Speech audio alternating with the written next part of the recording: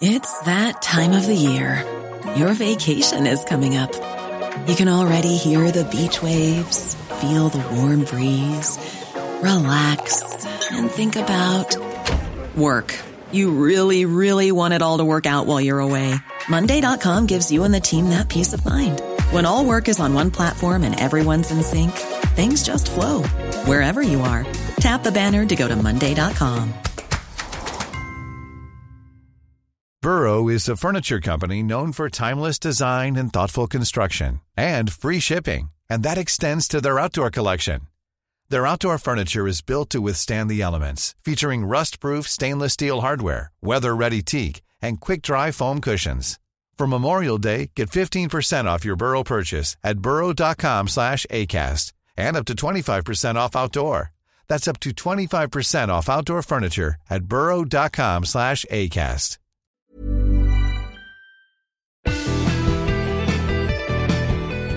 Coming up, the bursts of energy from space that had scientists shaking their heads in disbelief. When I first heard about the phenomena, I was pretty skeptical that they weren't just some radio communication. And treating the sick patient that is the PhD system. It's one thing to treat somebody for a single acute lesion, but to treat somebody for a variety of chronic diseases at one time, it's hard. Plus, tracking down the universe's huge amount of missing matter. This is the Nature Podcast for December the 3rd, 2015. I'm Adam Levy. And I'm Shamini Bundell.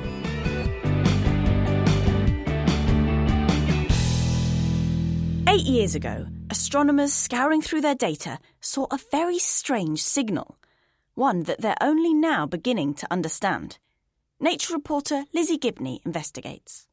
In 2007, the Parkes Observatory in Australia discovered a single, very bright flash of radio waves in their data.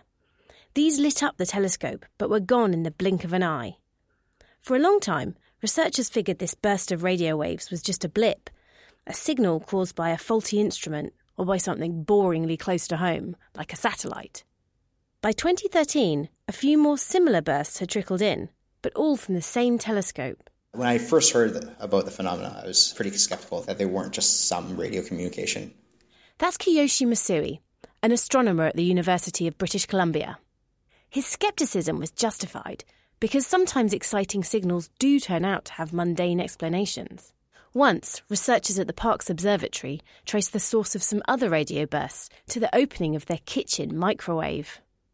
When last year a second telescope reported seeing the flashes, known as fast radio bursts, any remaining scepticism quickly fell away. Researchers, including Masui, are now racing to find more examples to help them figure out the cause of these bursts.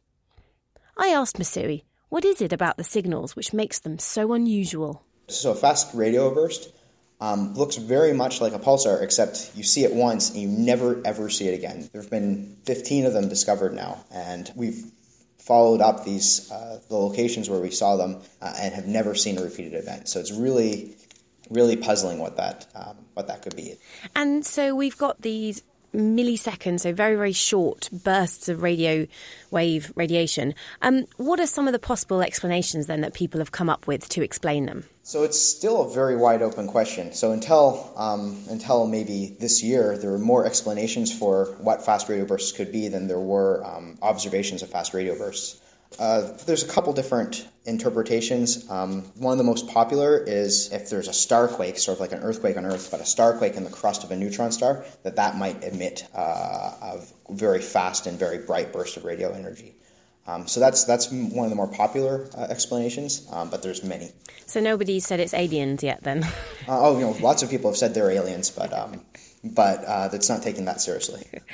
And so how did you go about spotting the particular fast radio burst that you've been studying? So we collected our data for a completely different purpose, but we just happened to have a large data set. And fast radio bursts started becoming a popular topic and an interesting topic. So we decided to search our data, and this spat out actually 6,000 possible candidates. But when we actually looked at most of them, it turned out to be just radio interference from communications on Earth. But there was this one burst that was pretty convincingly not a communication signal. and looked like a fast radio burst. And what have you been able to learn about that one signal then that you've seen? So one advantage we had is that we had polarization information in our data, so we were able to use that. So we now know that the radiation from the burst had to pass through a magnetized region of space before it came to us. The other big thing we noticed is that as the signal from the burst travels to Earth from the source, it can be sort of lensed by plasma. And we were able to use this scattering, this lensing information to determine that the source of the burst is actually in a pretty big cloud of plasma. We don't really know what that cloud is. It could be like a star-forming nebula, or it could be a supernova remnant. But that at least is a clue about the environment of where the burst came from. And we've said it's a short, bright flash, but just how energetic is it? It's as much energy as the sun puts out in 10,000 years, put out in 1 millisecond. So we know it's in a cloud of plasma, and we know the signal travels through a magnetic field. Does this help us to rule out some of the possible candidates, some of the possible explanations for what these bursts are? So things that are in a lot of plasma, they tend to be younger objects. So the types of neutron stars that tend to be very young are the types of neutron stars that we think have these starquakes. And so this sort of favors that starquake hypothesis. It's also the type of neutron star that could conceivably collapse into a black hole and release a big burst of radio energy. So if you had to put your money on one of these explanations, which would it be? So I think it's still very wide open what these are, but if you made me put money on it, I would go with the neutron star starquakes. But I think it's still a pretty risky bet. Does it feel like you're one of the pioneers then at the vanguard of these new mysterious signals that we're getting? A bit like when, Jocelyn Bell Burnell first saw pulsars and everyone thought that her group were just seeing something crazy that wasn't actually a real signal. I would never compare myself to Jocelyn Bell, but yeah, I like to think that we're learning something new. If you're not learning something new, then you're not doing science. So all scientists are at the vanguard of something in their own way. But yeah, I feel very lucky to be at this in this field at this exciting time. That was Kiyoshi Misui of the University of British Columbia talking to Lizzie Gibney about the mysterious phenomenon of fast radio bursts. You can find out more from nature.com/nature, where we have the paper. Plus, Lizzie's written a news piece on this story that you can read at nature.com/news. Coming up later in the show, a second cosmological mystery, this time in the form of missing matter. But before that, almost every scientist starts out their career in the same way, by doing a PhD. But is the doctoral system broken? Reporter Julie Gould has been picking apart the PhD to see if there's a way of putting it back together again. There are a lot more people who want to work in science than there are jobs to go around. In the last decade, the number of students graduating with biological or biomedical science PhDs jumped by 50%. But the academic job market didn't expand to fit. The harsh truth is that PhD students cannot all become professors. We're working with a system that's been functional for about 50 years and shows some signs of wear and tear. This is Harold Varmus. He is a professor at Weill Cornell Medicine and the New York Genome Center. But he's also one of a group of people leading the charge to fix the PhD system. Most programs have some way of introducing people to other ways of using a biomedical research training program that is in industry or in policy or in other areas. Still, the mantra is that if you're meeting the goals of this program, you're going to end up being like your mentor. In reality, only 10% of biology PhDs will make it to a tenure-track position within 6 years of graduating.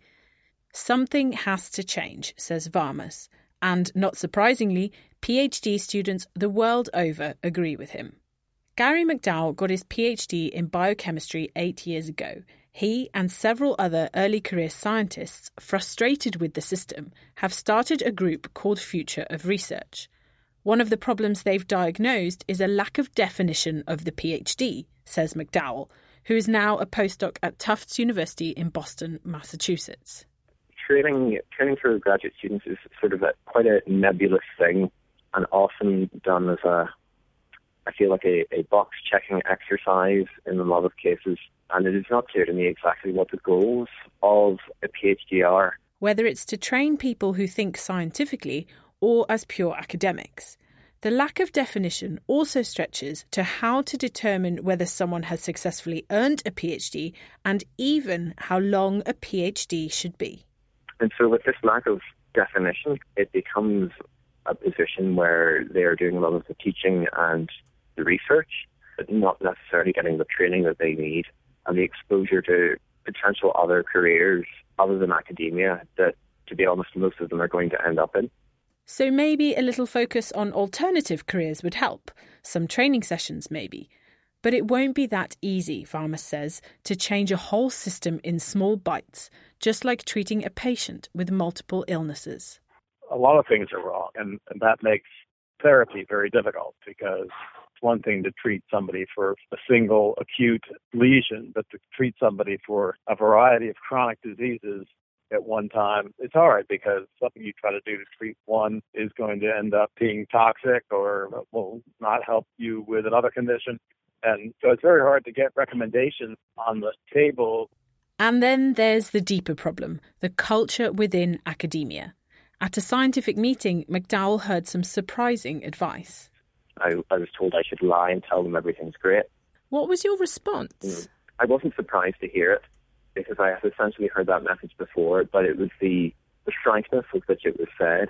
And I think this is a perverse idea, that you would let people come into the system and not give them an idea of what the reality is before. Because at the same time, I've also had PIs say to me, oh, it's terrible, I have these graduate students and they're in their fourth year and they're so disheartened and they're so miserable. And so it's actually sort of strengthened my resolve to talk about these issues more. And, you know, the solution to this is we need to educate people about what they can do and then try to train them properly so that they're not miserable when they're doing bench work, even if they don't necessarily want to continue doing that. This way, they could see bench work as a means to an end, even if it doesn't suit them. Varmus believes that the atmosphere could be changed by designing new types of graduate education. I think everybody should start by getting high-level basic coursework in the exciting areas of medical research. But I think at that point, there should be a lot of pathways. Some of them certainly would be masters. We might have some different kinds of PhDs.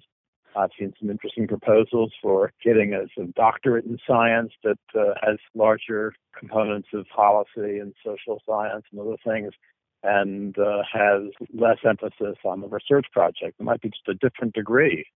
A doctorate in science is not a traditional PhD.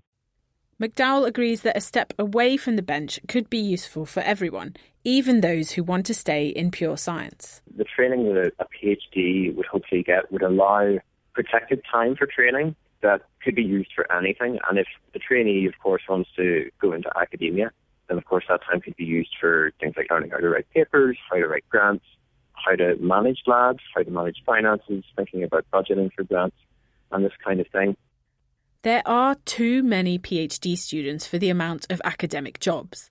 But if PhD training can be widened so that people leave with a broader scientific background that could be applied to many different careers, then there can never be too many PhDs. That was Julie Gould, who was speaking with Gary McDowell and Harold Varmus. And make sure you check out Julie's feature this week over at nature.com/news.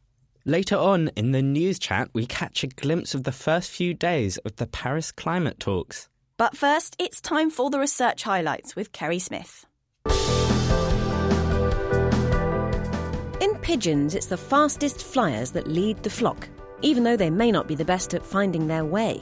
A study of GPS-tagged pigeons shows that birds that flew faster alone were more likely to become flock leaders. Those in pole position were then quicker to learn, adjusting their flight path faster than followers did.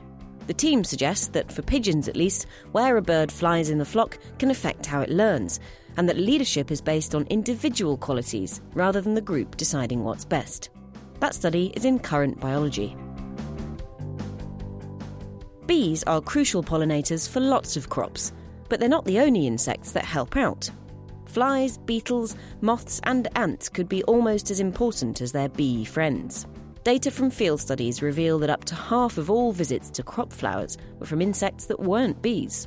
They weren't as good at pollinating as bees were, But they made up for it in enthusiasm because of the amount they visited. Some crops do depend on bees, like coffee and grapefruit, but others, like mangoes, relied almost entirely on not bees. The journal PNAS has more.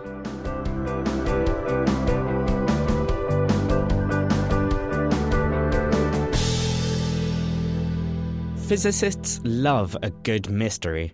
And what could be more mysterious than the universe hiding half of all regular matter? Excluding mysterious dark matter, most of the mass of regular matter is made of baryons. Baryons are particles made up of 3 quarks. This includes the protons and neutrons which make up the nuclei of every single atom. So it's a bit concerning that for a long time, physicists have been unsure where half the universe's baryons have been hiding.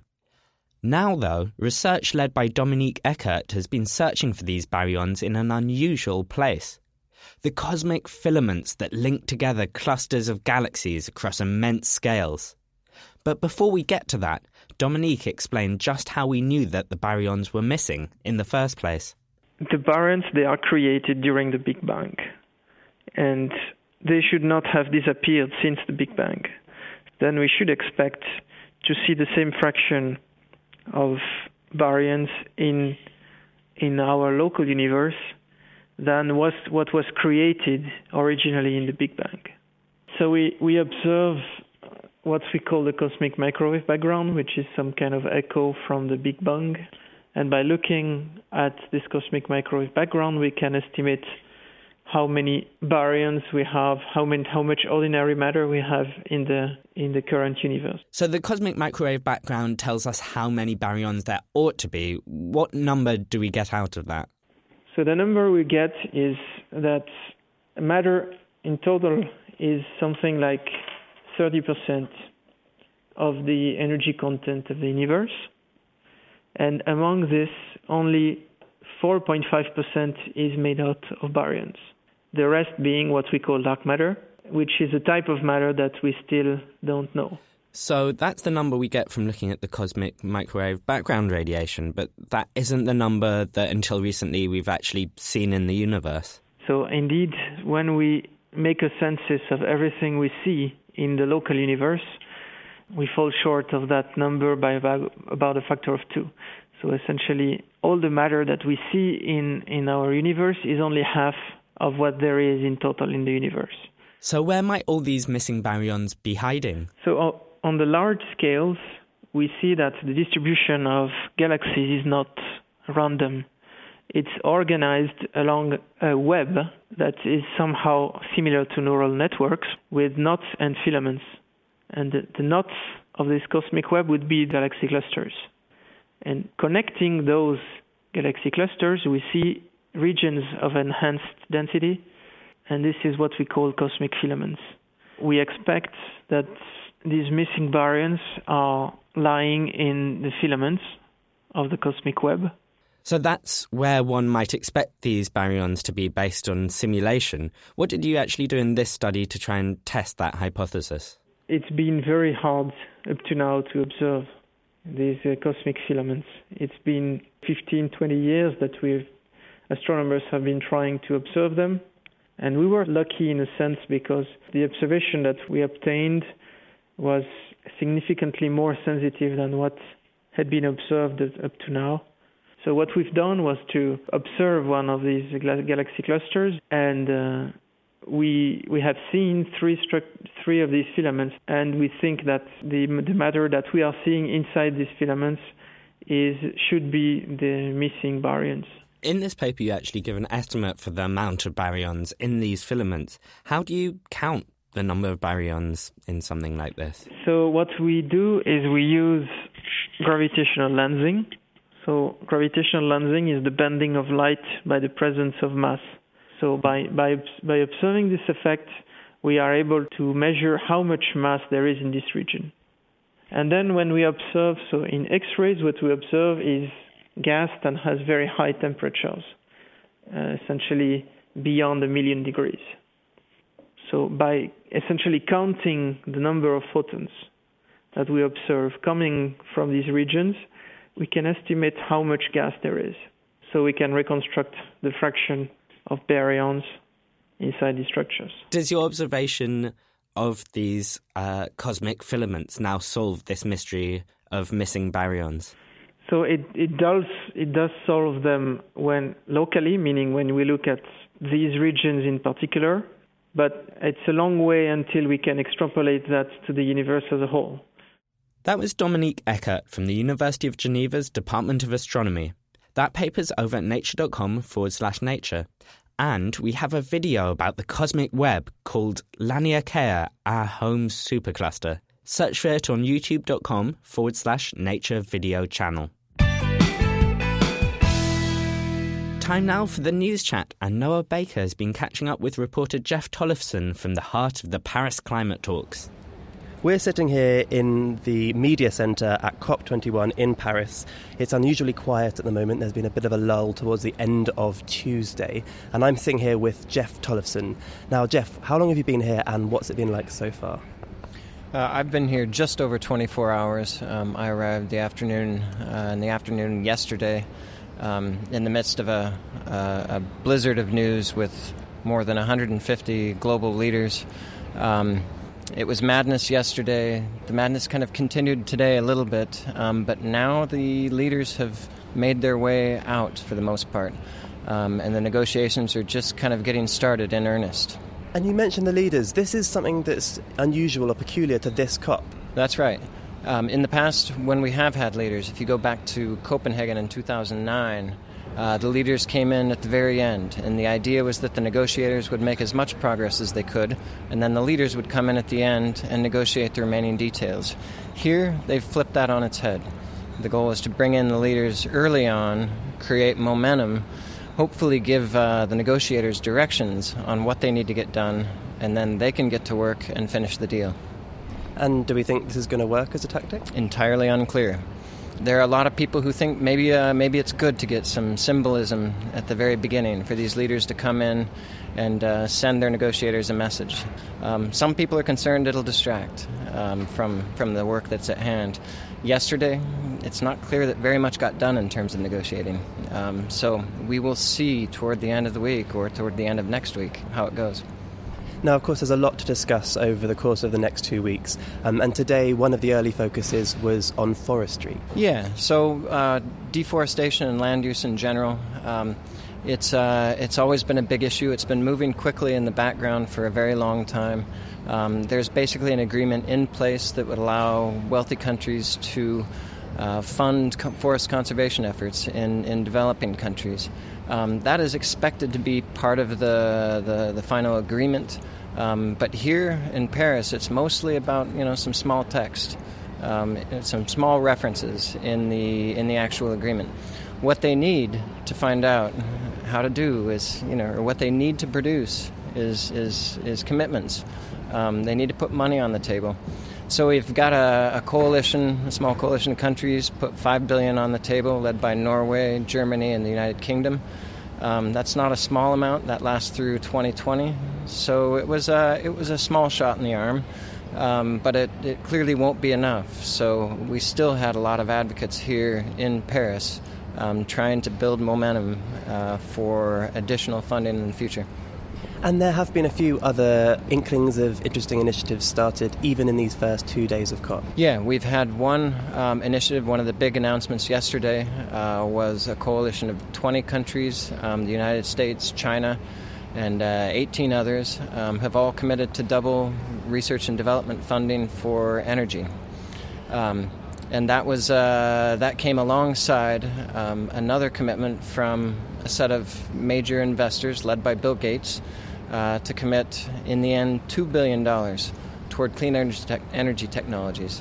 And the idea is that we need to generate the technologies that will allow the world to scale up clean energy, and that has to happen in the lab. That's where the R&D funding comes in. But you also have to get those technologies out of the lab and into the marketplace, and that's where this coalition of investors comes. So they're going to try and help small companies, professors, whoever it may be, get their technologies out of the lab, across the proverbial valley of death, and into the marketplace. A second announcement, led by India and France, involves a new coalition of more than 100 countries, perhaps as many as 120 countries, that will center on solar energy. And the idea is that these countries might be able to share resources, they might be able to collaborate on research and help drive down solar energy in order to get it to a point where we can deploy it at massive scales to help poor people around the world at last gain access to electricity without driving up emissions. And there are 2 weeks left to go. Are there any hot topics we should be looking out for? Well, there are a lot of issues yet to be resolved. As one of the folks I talked to today said, finance. Everybody's trying to focus on who pays and how much, and how do we actually circulate that money. It is going to cost money, and the developing countries would like to see more commitments out of the developed countries. So that's one. There are issues out there with something called loss and damage. It's gotten to a point with climate change where we know there are going to be impacts that we can't adapt our way out of. Sea levels are going to rise. It's possible that in time, islands are going to be submerged, no longer be inhabitable. So how do you compensate these people? That very word is problematic. The wealthy countries don't want to see the word compensation in there. They don't want to compensate. Developing countries want to know what happens when their land is gone. Who's going to pay for this? So that's another issue. And thirdly, one of the big questions is, how do we scale this up? We know that coming out of Paris, it's not going to be enough to get the world where it wants to go in order to limit warming to 2 degrees. So there are going to be a lot of questions about who needs to do what in order to bring emissions down further in the future. How does the agreement actually get structured in order to drive countries to do more? How soon do countries need to come back and recommit to doing more? So those are the kinds of details that have yet to be worked out, and we'll have to see how it goes over the coming 2 weeks. Indeed, we will, and Jeff and I are going to be here for the following almost 2 weeks, continuing to report on this. For now, bye from Paris and bye from COP. I'm going to go and get some sleep. Thanks, Jeff and Noah, for keeping us all in the loop. We'll have more news coming out of the Paris climate talks over the next couple of weeks. And to get up to speed with what the negotiations are all about, make sure you check out our 3 explainer videos over at youtube.com/nature video channel. They tell you all you need to know, from the 2-degree target to the challenges of striking a global deal.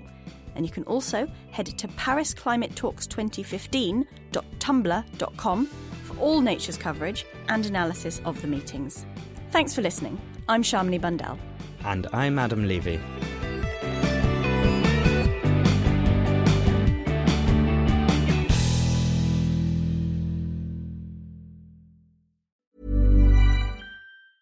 Hi, I'm Daniel, founder of Pretty Litter. Did you know cats tend to hide symptoms of sickness and pain? I learned this the hard way after losing my cat, Gingy. So I created Pretty Litter, a health monitoring litter that helps detect early signs of illness by changing colors, saving you money and potentially your cat's life. Pretty Litter is veterinarian developed, and it's the easiest way to keep tabs on your fur baby's health right at home. Go to prettylitter.com and use code ACAST for 20% off your first order and a free cat toy. Terms and conditions apply. See site for details. Even when we're on a budget, we still deserve nice things.